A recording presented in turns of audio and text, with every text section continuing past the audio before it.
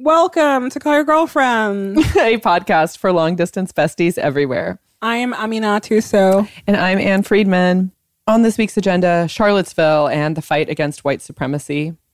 Plus, she sheds and HGTV feminism, quick update about the Girl Scouts, and will you be in the path of totality during the eclipse? Call your girlfriend.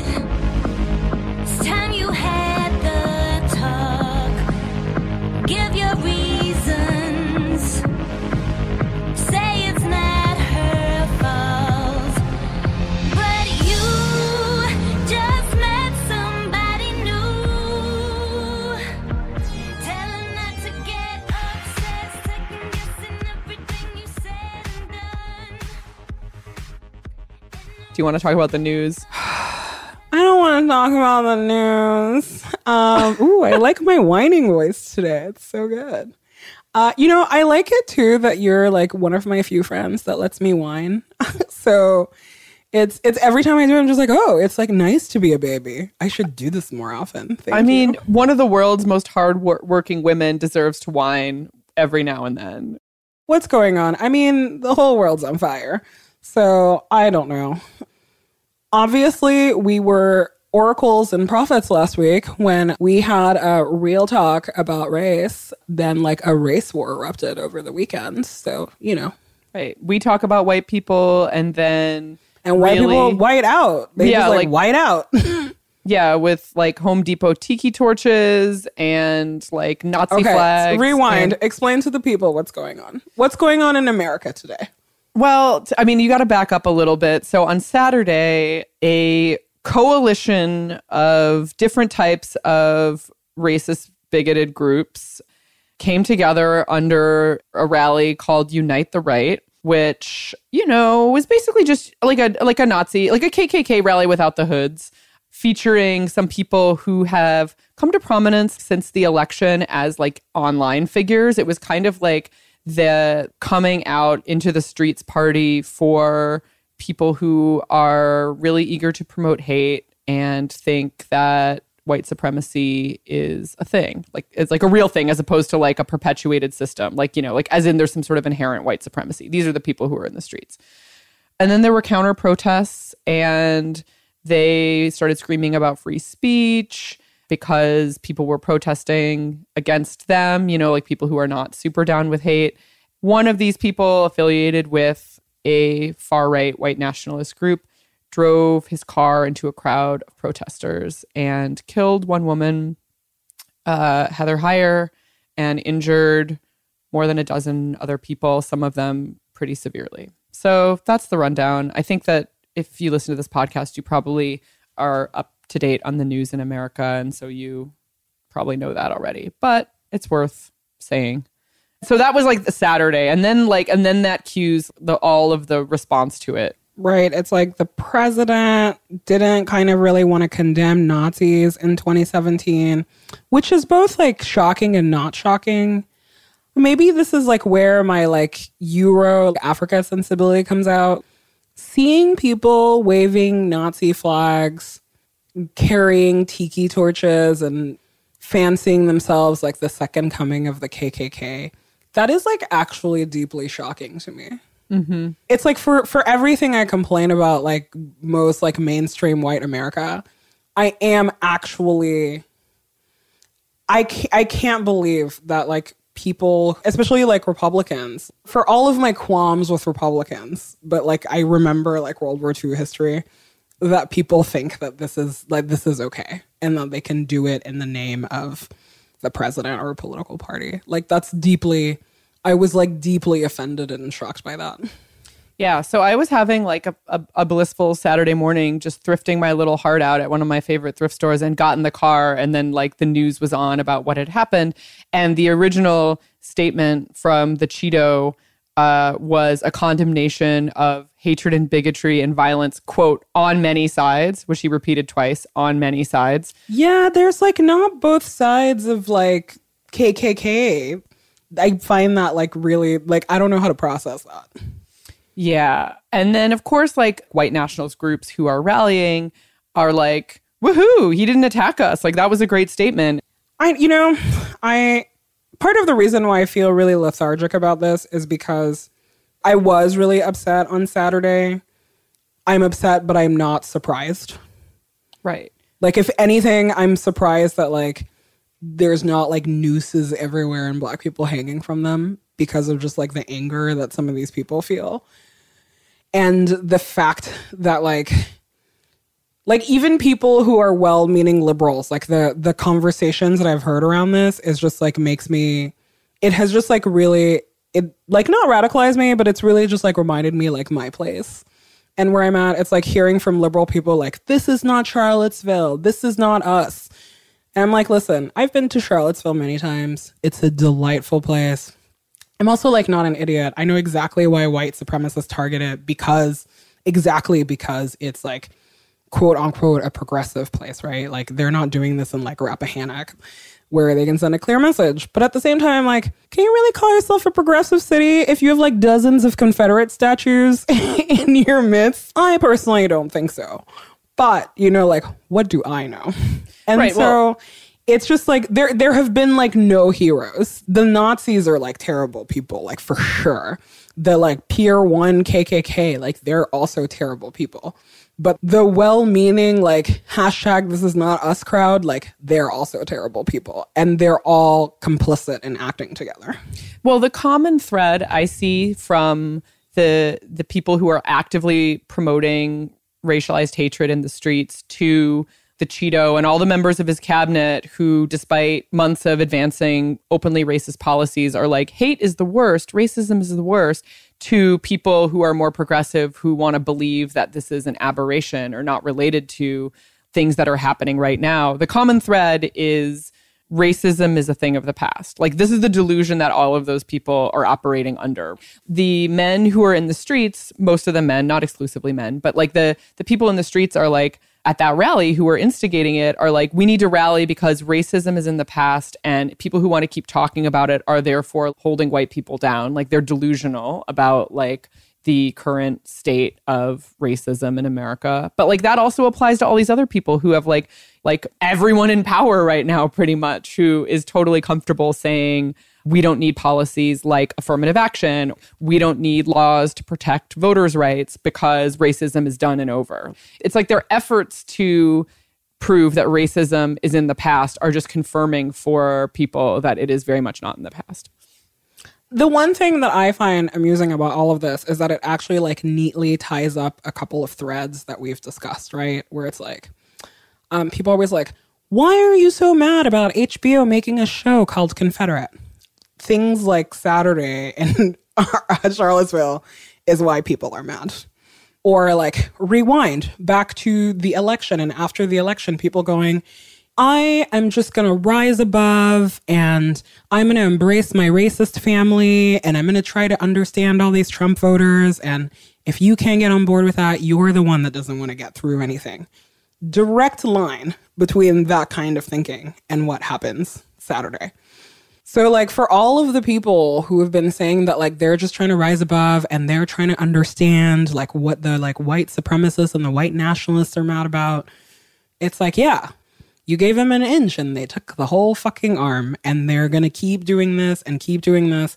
And because everybody is a hypocrite and everybody's a liar, like it's not going to stop until something really bad happens. And really bad things are happening. Totally. And like the failure of the modern Republican Party to essentially marginalize these people is also like part of what's happening here, right? Like the idea of saying like, oh yeah, you have a home here in like one of our nation's two major political parties makes them feel like they have a home here overall, like makes them feel like they don't need to hide their identities. Yeah, these guys are repeat customers. Your customer is always right. You know what I mean? Like at this point, you can't repudiate them. It's been really shocking to me, for example, to think about Nazis and like white supremacists like marching on Charlottesville against the backdrop of like saying when the police union, for example, was angry that Colin Kaepernick, a football player, would not kneel during the national anthem. And they were like, we're not going to protect him anymore.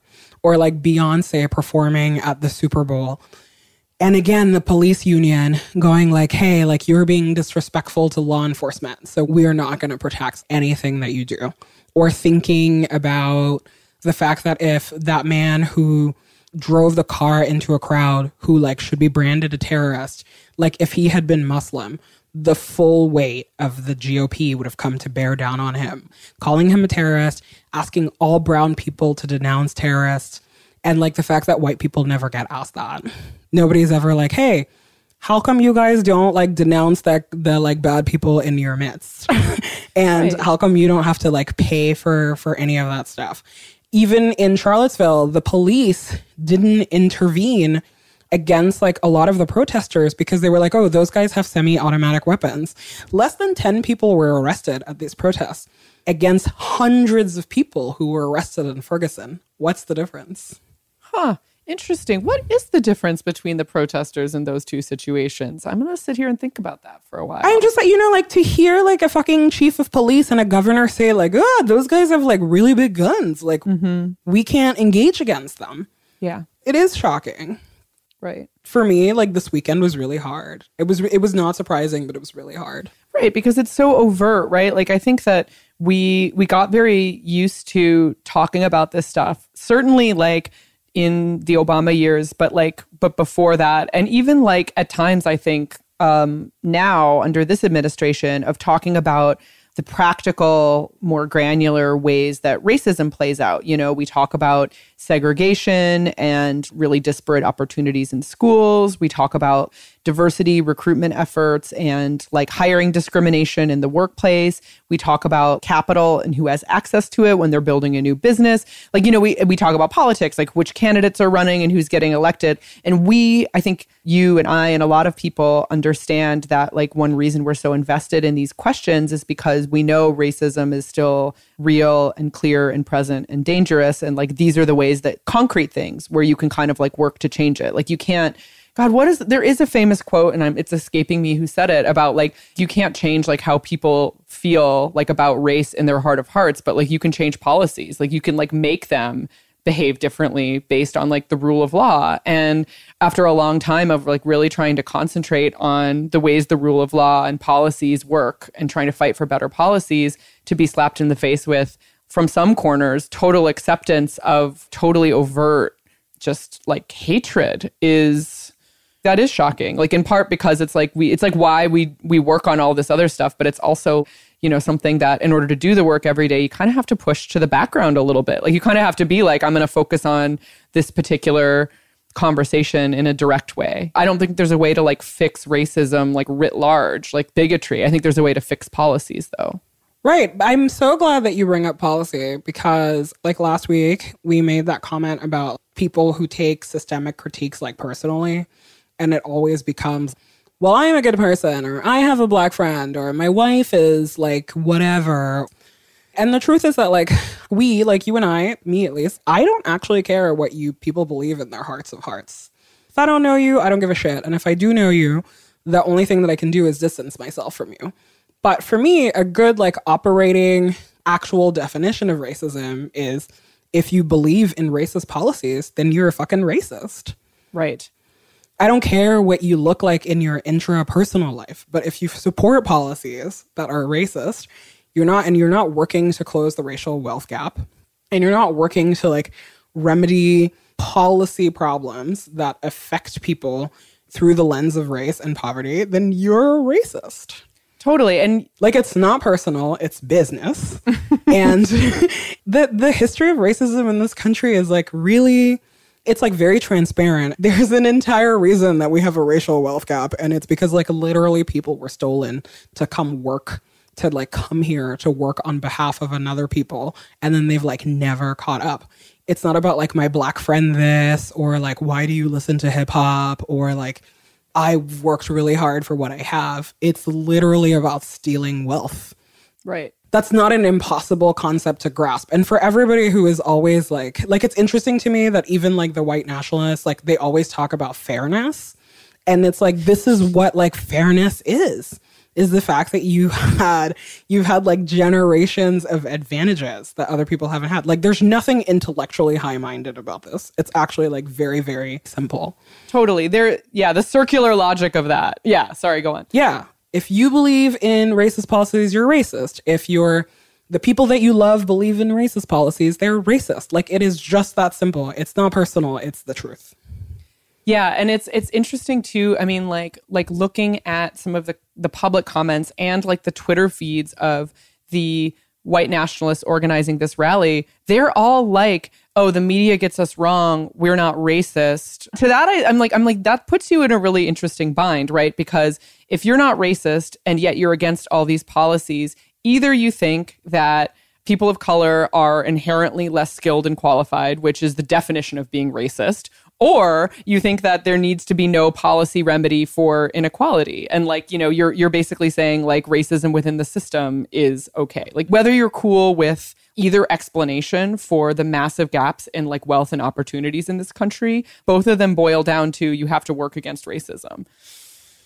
Yeah, and it's also like, you know, it's like in the targets like move so fast. One of the things that really made me laugh was people had started identifying like who some of the protesters were, and then they all like distanced themselves. They're like, yeah, I'm holding a torch and I'm like ranting in this photo, but like, you know, like I'm not gonna burn any person down with it. I'm not a racist. I'm just a regular guy.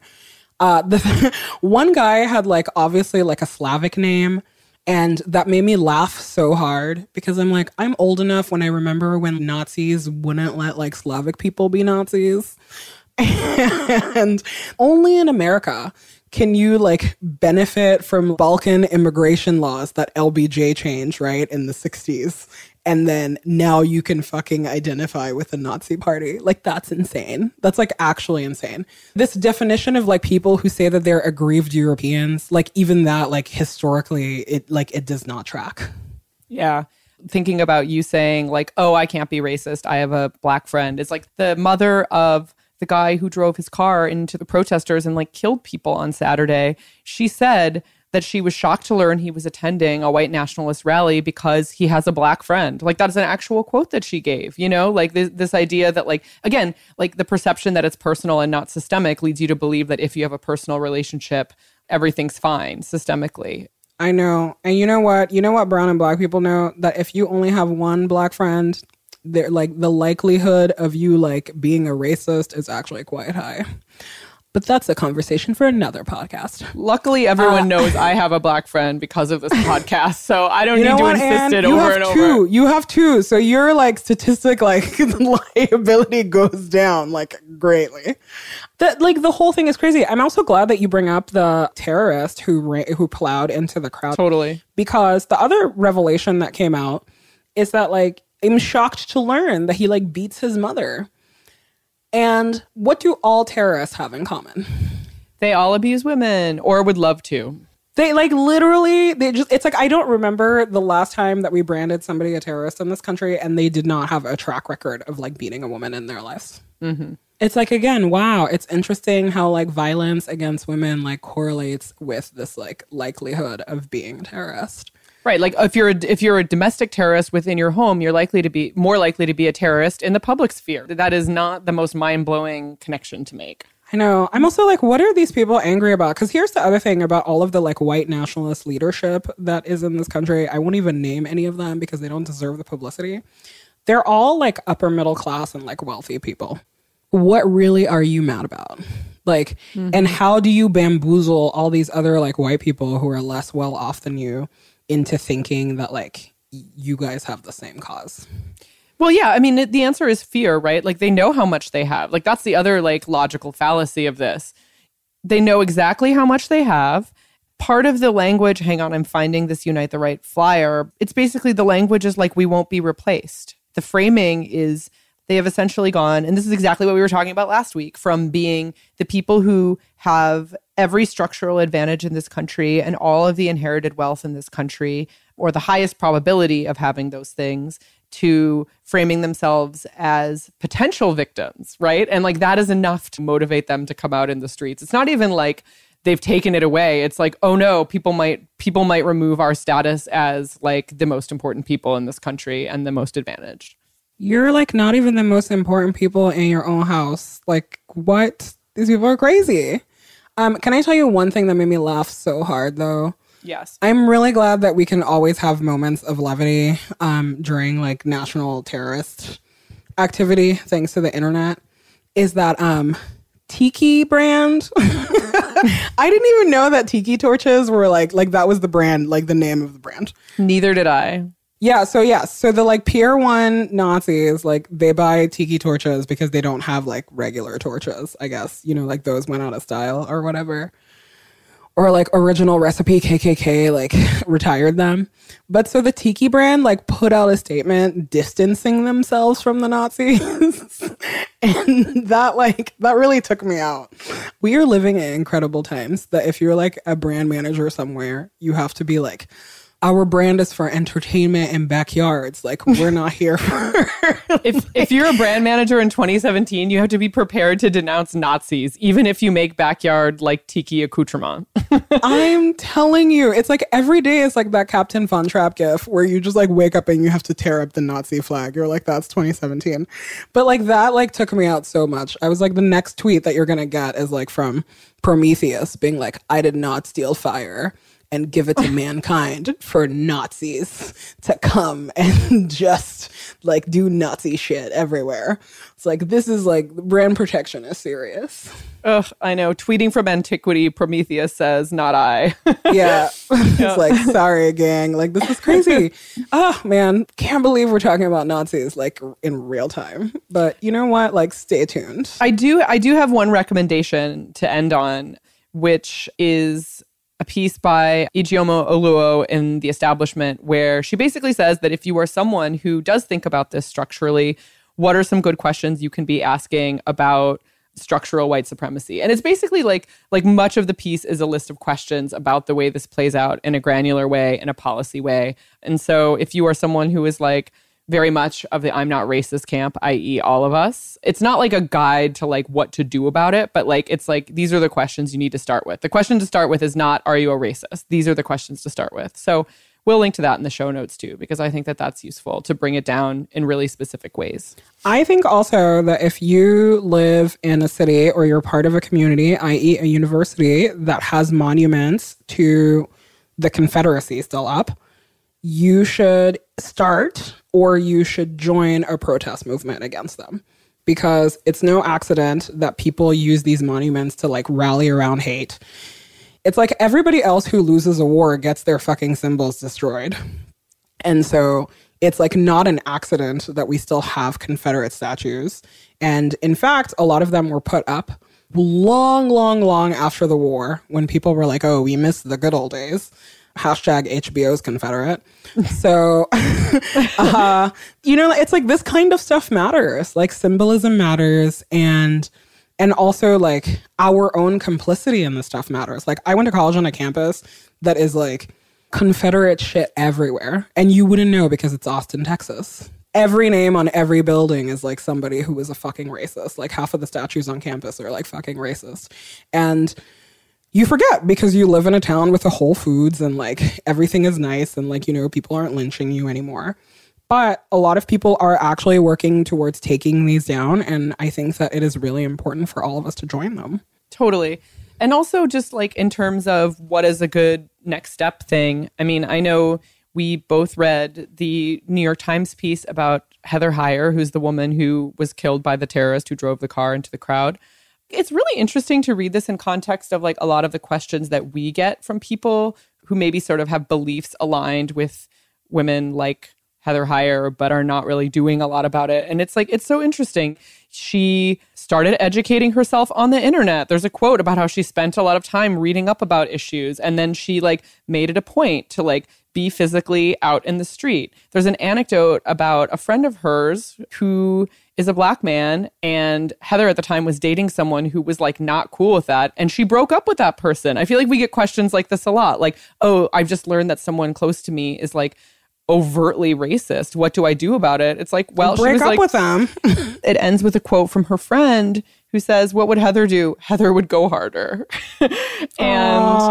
And I really, like, I don't know, there's a lot, like, I mean, yes, there's the overall, like, clearly this is something that she believed in, but, like, I think there's a lot of little details about the way that she educated herself and put her beliefs into actions in her personal life and, like, in the streets that I find very, very inspirational and, like, a bar we should all strive to clear. Rest in power, Heather Heyer.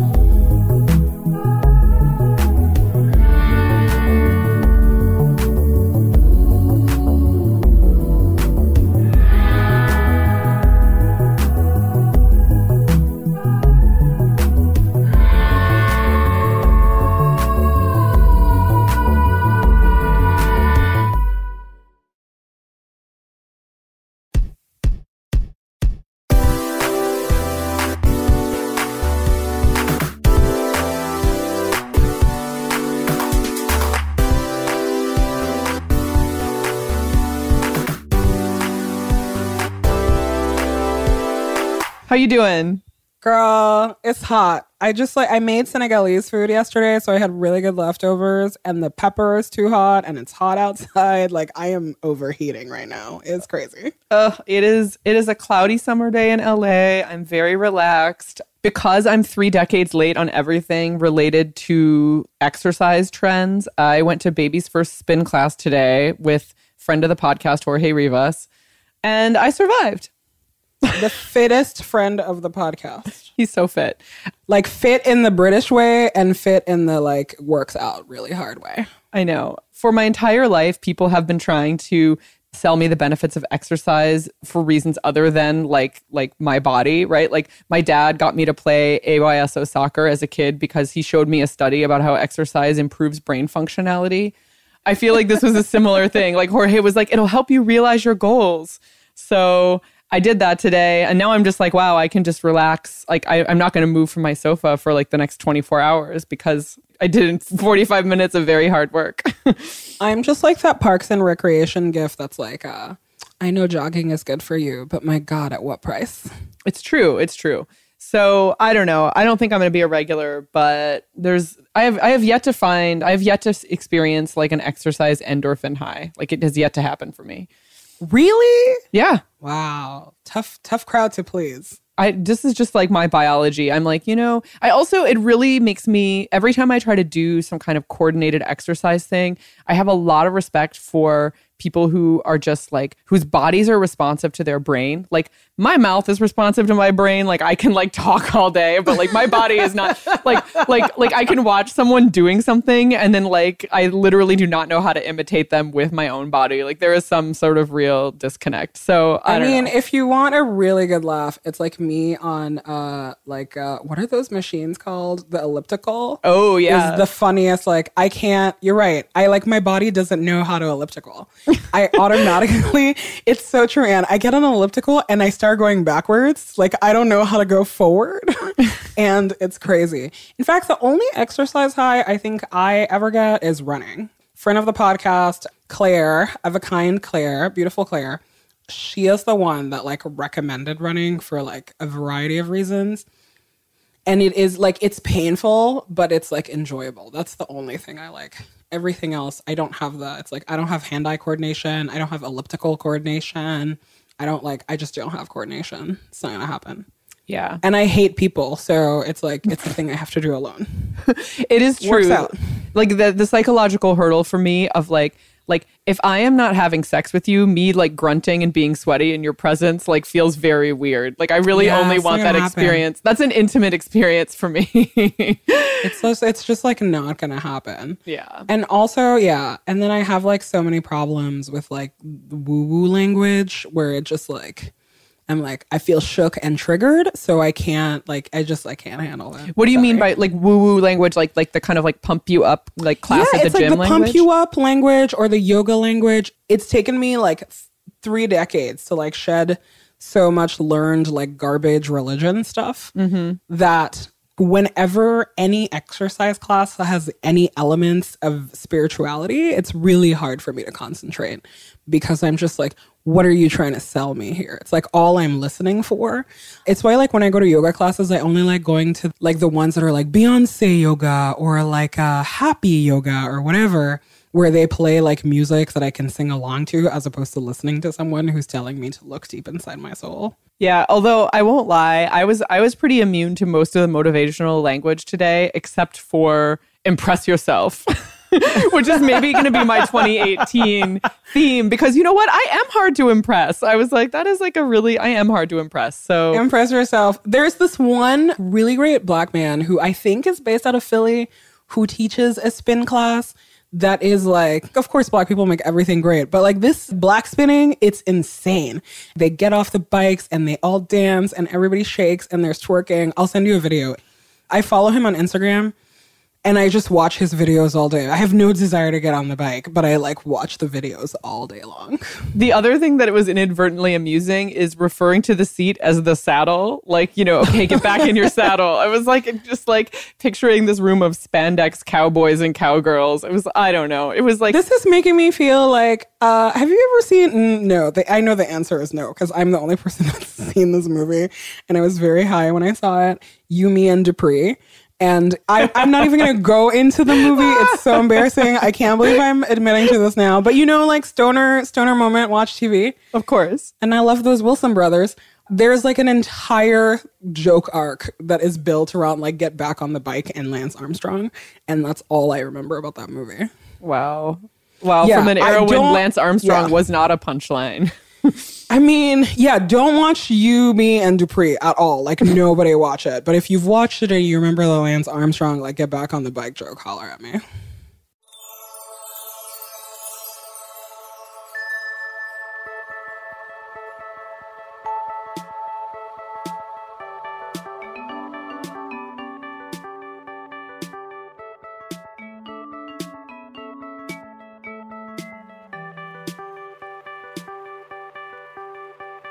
Okay, tell me something really funny and ridiculous because this has been a really heavy week.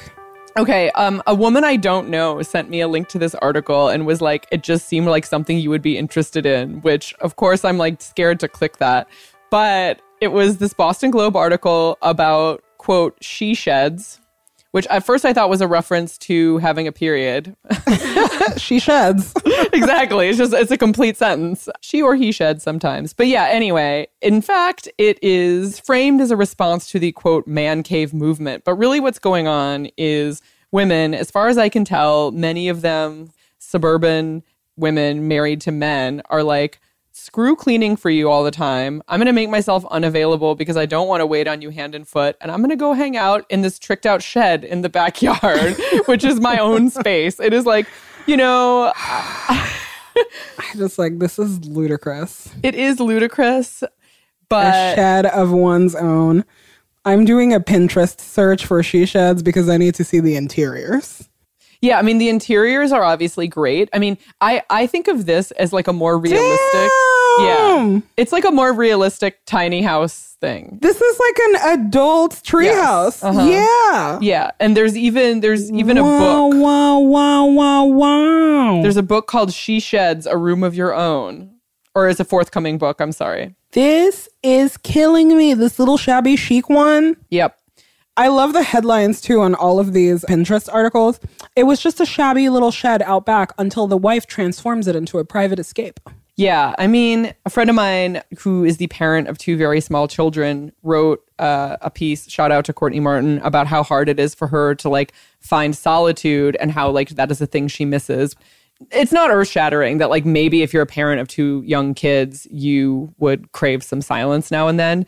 But like that was at the forefront of my mind about like how important for mental health it is. And I think I would have read this article at another point and been like, oh, come on, just like, you know, carve out some space in your actual home and reclaim it from your partner or your kids. But reading it again, I was like, you know what, maybe you do need 10 feet of separation in the backyard to like have your own space. And California has made you so soft. The correct response to she sheds is, oh, come on. Like for many fucking reasons. First of all, like who has this space like this in their backyard? And second of all, like, no, consumerism. I know, HGTV feminism. You know what I mean? Like, make a she shed in your heart. This is insane. I don't know. I mean, you know what? I think that this also hits at like the part of my heart that is a Midwest crafty lady. And I'm like, oh, but it's, you know, like I'm poised to be weak to the she shed. I know. I mean, listen, I love the she shed in concept, you know, but like when you look at the she shed through the lens of patriarchy and capitalism, it's a trap. I mean, what isn't a trap through the lens of patriarchy and capitalism? Yeah. Exactly. Come on. This is bananas. Oh, this one with the little Dutch door is so cute. Exactly. Next time you talk to me, I'm going to have a she shed. You know I have the space for it. Yeah. Well, it made me think about how, like, we should maybe bring back the menstrual hut because it's the same motivation. Like, you know what? Like, I'm just going to go, like somewhere where I can just fucking like bleed out, blood clot in peace. Like, that sounds great. Yeah. Thank you, listener who sent this to me directly. I was like, you do know my heart. You know, like, next time I talk to you, I'm probably going to be at an Airbnb that's a fucking she shed. Like, this is appealing to me on like every one of my disgusting aesthetic points. Like, I'm there. Can I hit you with the truth, though, is that there actually is a shed behind my house, and I could probably convert it if I didn't already have a beautiful office in my home, because I have carved out that space in the place where I pay rent. I don't need to add an addition. Make me a shed. Next time I stay, I'm staying in the shed. Oh my God. I'm not sure you want to do that. But yes. Oh God. Listen, if you make it as nice as this Mongolian yurt looking one, like, I definitely want to stay there. I'm buying you the book. Figure it out. All right. I accept the challenge. She sheds. I know, right? For complete sense.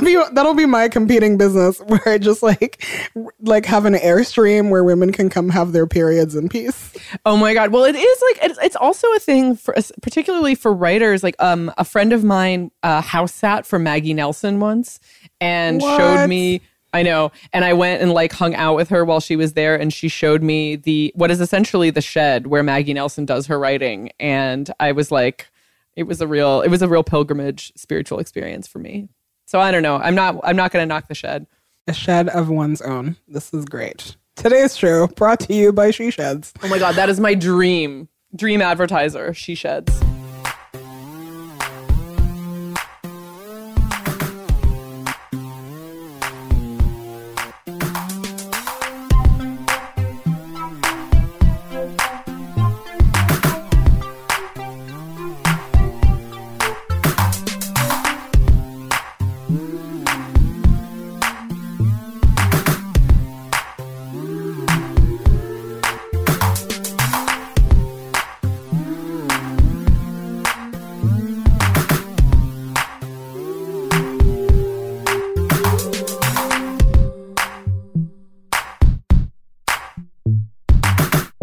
Wow. Time really goes by when you talk about racism and lady sheds. I know. Do you want to address Girl Scout stuff? I want to address Girl Scout stuff. And by addressing Girl Scout stuff, if you are a former Girl Scout who has like gotten so much from Girl Scouts, please stop emailing me. Also, awesome. I'm really happy for you. I'm so happy for you that you're like in leadership. You're probably going to be our first lady president. It's cool. Nowhere in the show did we say that people should not send their kids to Girl Scouts. You can do whatever you want. It's also okay to think that like all institutions are powered by people and that sometimes people fuck up. Yeah, and I would say too that like I just want to voice my truth about Girl Scouts, which is that it was a gender norm norm confirming experience that was designed to drive me deeper into Catholicism, and included a thing called the Marian Award that was like for like Catholic Girl Scout, whatever. Like, all I'm trying to say is I want to acknowledge there can be a lot of different types of experiences, especially with such a large institution and organization. And so, like, you know what? Like, I love the fact that my friend is a troop leader for her daughter's Girl Scouts, and I'm sure they are out there doing taxidermy and learning to code and like figuring out how to run for office and doing great things. And that doesn't mean that like everyone has exactly that experience. I think that like race, class, politics, location, all of this stuff actually affects quite a bit the experience that you have as a kid in a group like this. So I don't think that we're out here being like, it's a bad thing, it's terrible. I think like, skepticism is warranted for institutions. You are never going to get me to be on board 1000% with any institution. Like, and I'm part of like great institutions.